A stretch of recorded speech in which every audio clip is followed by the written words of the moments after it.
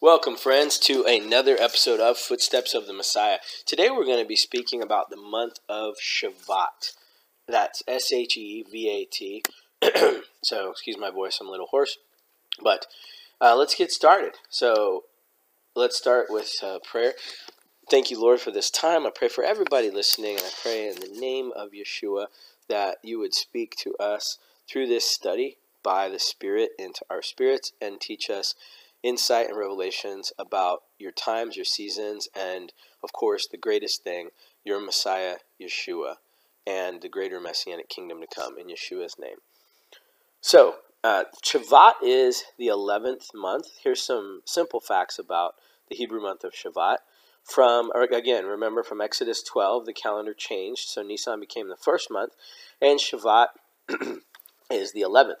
So Jews around the world usher in the new month of Shevat today, while not as well known as the Hebrew months of Tishri or Nisan, where you have the high holidays in Tishri and Passover and Hagamatzah in Nisan. Shevat is a month that's still rich in much symbolism and meaning. So the Torah doesn't give names to the months of the year, but it calls Nisan the month of spring, the first month, like I just said in Exodus 12. And counting from Nisan, Shevat would be 11. So the name Shevat first appears in the book of Zechariah, and it's believed to be a word loaned from the Akkadian language, ancient Akkadian. It's related to the word lashing, and the name refers to the heavy rains of the season as winter draws to a close. So rain in Jewish tradition is tied to blessings. Now, it's also called the Age of Aquarius. So the word zodiac means circle of animals. It's related to the word zoo. And it just means that whether you have studied the zodiac or not, it's just the constellations. So the constellation that matches in the Bible with the biblical month of Shevat is Aquarius, the water bearer, which is interesting because it's tied to water. And also we have the 15th of the month, which is Tu B'Shvat, which has to do with growth of trees, and obviously water is essential to that. So this further ties Shevat to the rainy season, including the biblical verse, water will flow from his wells. Water will flow from his wells. So let's find that. Okay, so that's Numbers 24:7, and that's a prophecy of a pagan prophet, Balaam, who blessed Israel because he only could say what God gave him. So verse 7, chapter 24 of Bamidbar Numbers says, water will flow from his wells. He's talking about Israel, and Israel's seed shall have abundant water. His king shall be raised over Agag, and his kingship exalted. Okay, moving on. So, make like a tree. So Shevat is well known as a month of Tu B'Shvat, the New Year's for trees. But according to the Mishnah, there's an opinion that the New Year should be celebrated on the 1st of the month, not the 15th. But the ruling was they decided to go with the 15th because that's when the sap first started to come up into the trees. So it was an agricultural decision. So also in the month of Shevat, Moses prepared for his passing in the following month on Adar 7. Moshe is said to have been born and died on the same day, which is a mark of righteous people. Adar 7, which allowed him a month to prepare. He took the opportunity to rebuke the children of Israel, as we see in Devarim, Deuteronomy. And out of honor for the Jewish people, Moshe saved these words of rebuke and heartfelt criticism until right before he passed away. He could have given it any time, but he decided to wait until right before he died. Now, another point here about Shevat. The Midrash explains that Moshe spent the month of Shevat translating the entire Torah into the 70 major languages then spoken. Now, this is Midrash. This is commentary on the Torah and tradition, legends, so forth.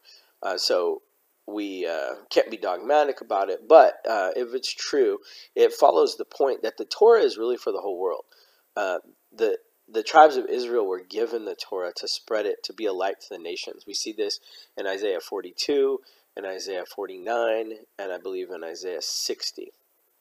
So this teaches an incredibly important lesson that Moshe translated all of the Torah into the 70 languages of the world that were spoken at that time, that every Jew has a connection to the Torah, even in the diaspora, even one who cannot read it in its original tongue, as well as the Gentiles.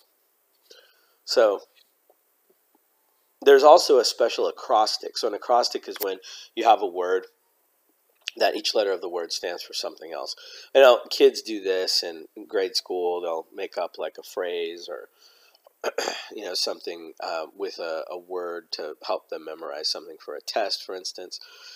There are several poems and liturgical in the liturgy, liturgical poems in the Jewish liturgy for Shabbat, for instance, that are acrostics. So every line, Proverbs 31, and also I believe Psalm 119, they're acrostics also. Especially the Eshet Chayil, I believe Proverbs 31, starting with verse 10. Each verse, I believe, starts with a different letter and goes from Aleph all the way to Tav in the Hebrew alphabet. So we don't know who gave the month this special acrostic, but the word Shevat can stand for the Hebrew expression Shenishma Besurot Tovot, that we should be blessed to share good tidings. And how appropriate in the month it celebrates the blessings of abundance, new life, and importance of the Torah. So some other notes that I have here. Let's see. The month of Shevat also connects to the word Shevet. So if you change the vowels of the word Shevat, you get Shevet, which means staff or stick or rod. And it's also the word that is used for the tribes of Israel. So you have this image of a stick that's extended. It's long enough to hold from head to ground, head to foot. And the tribes symbolically extend the light of their fathers down into the generations. So Israel is the extension of the patriarchs and matriarchs. So all 12 tribes are extensions of the patriarchs and matriarchs. Abraham, Isaac, Jacob, Sarah, Rebekah, Leah, and Rachel.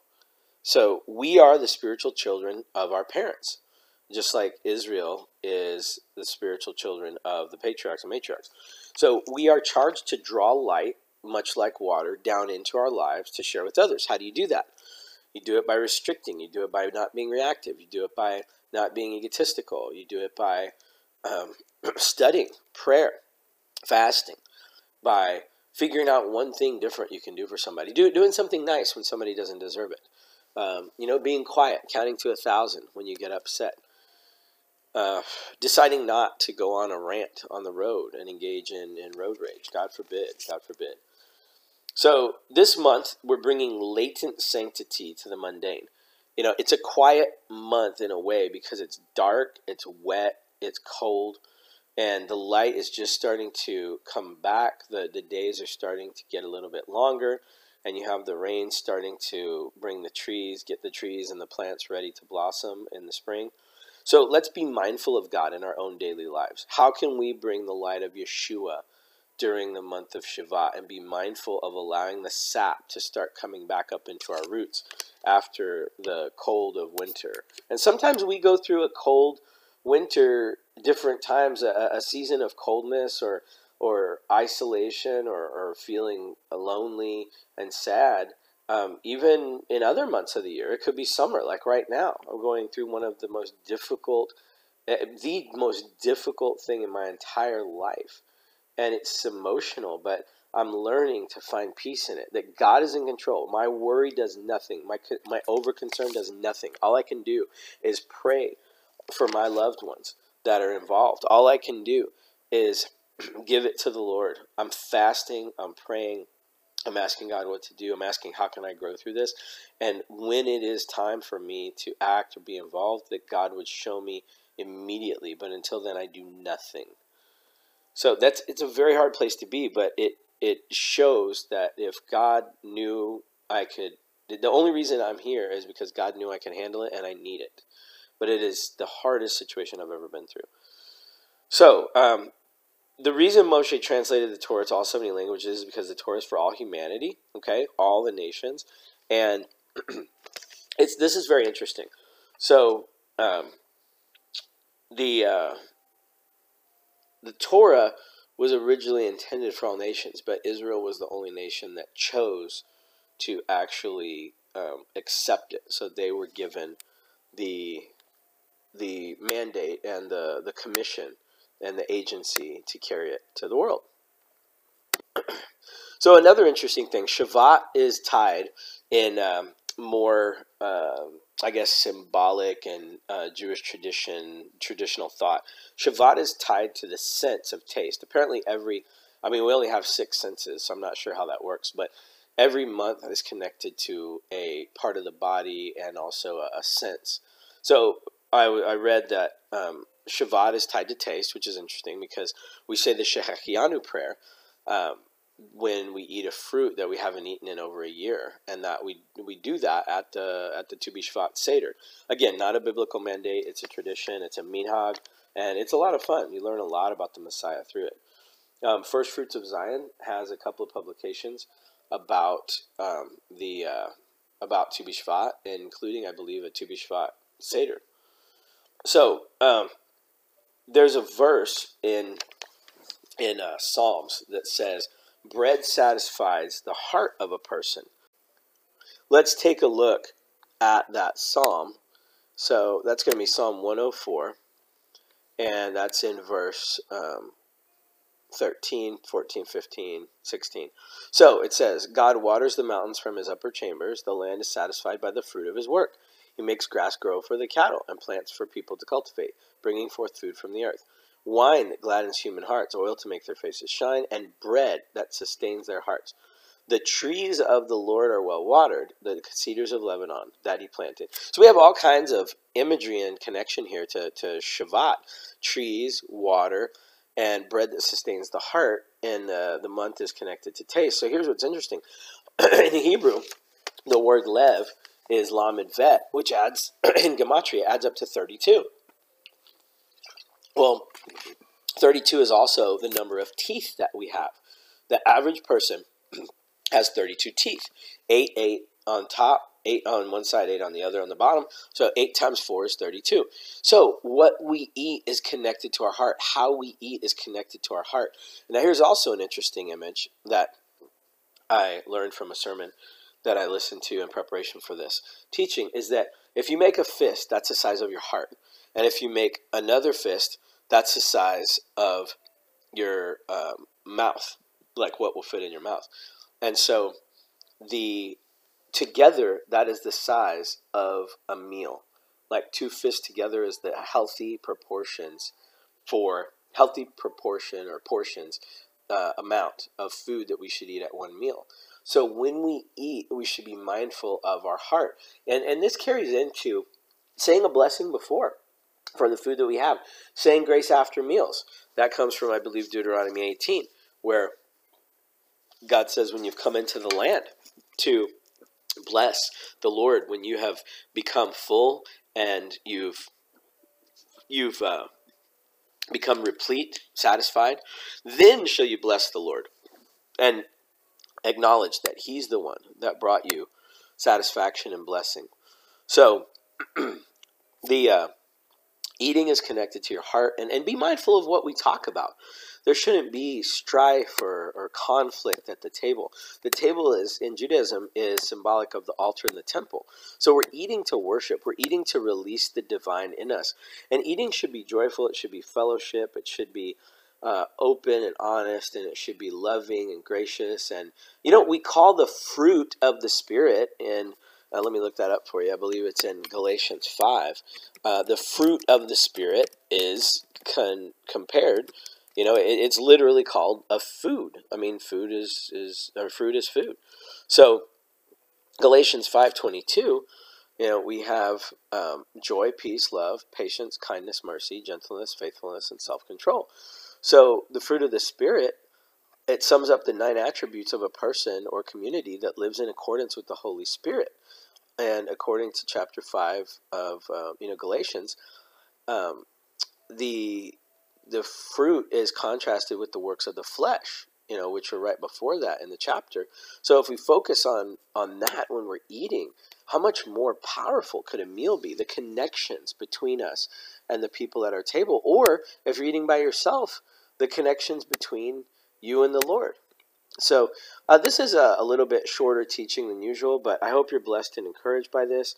And soon we will be bringing you the month of Adar. So tune in soon, and we hope you're blessed and encouraged by this.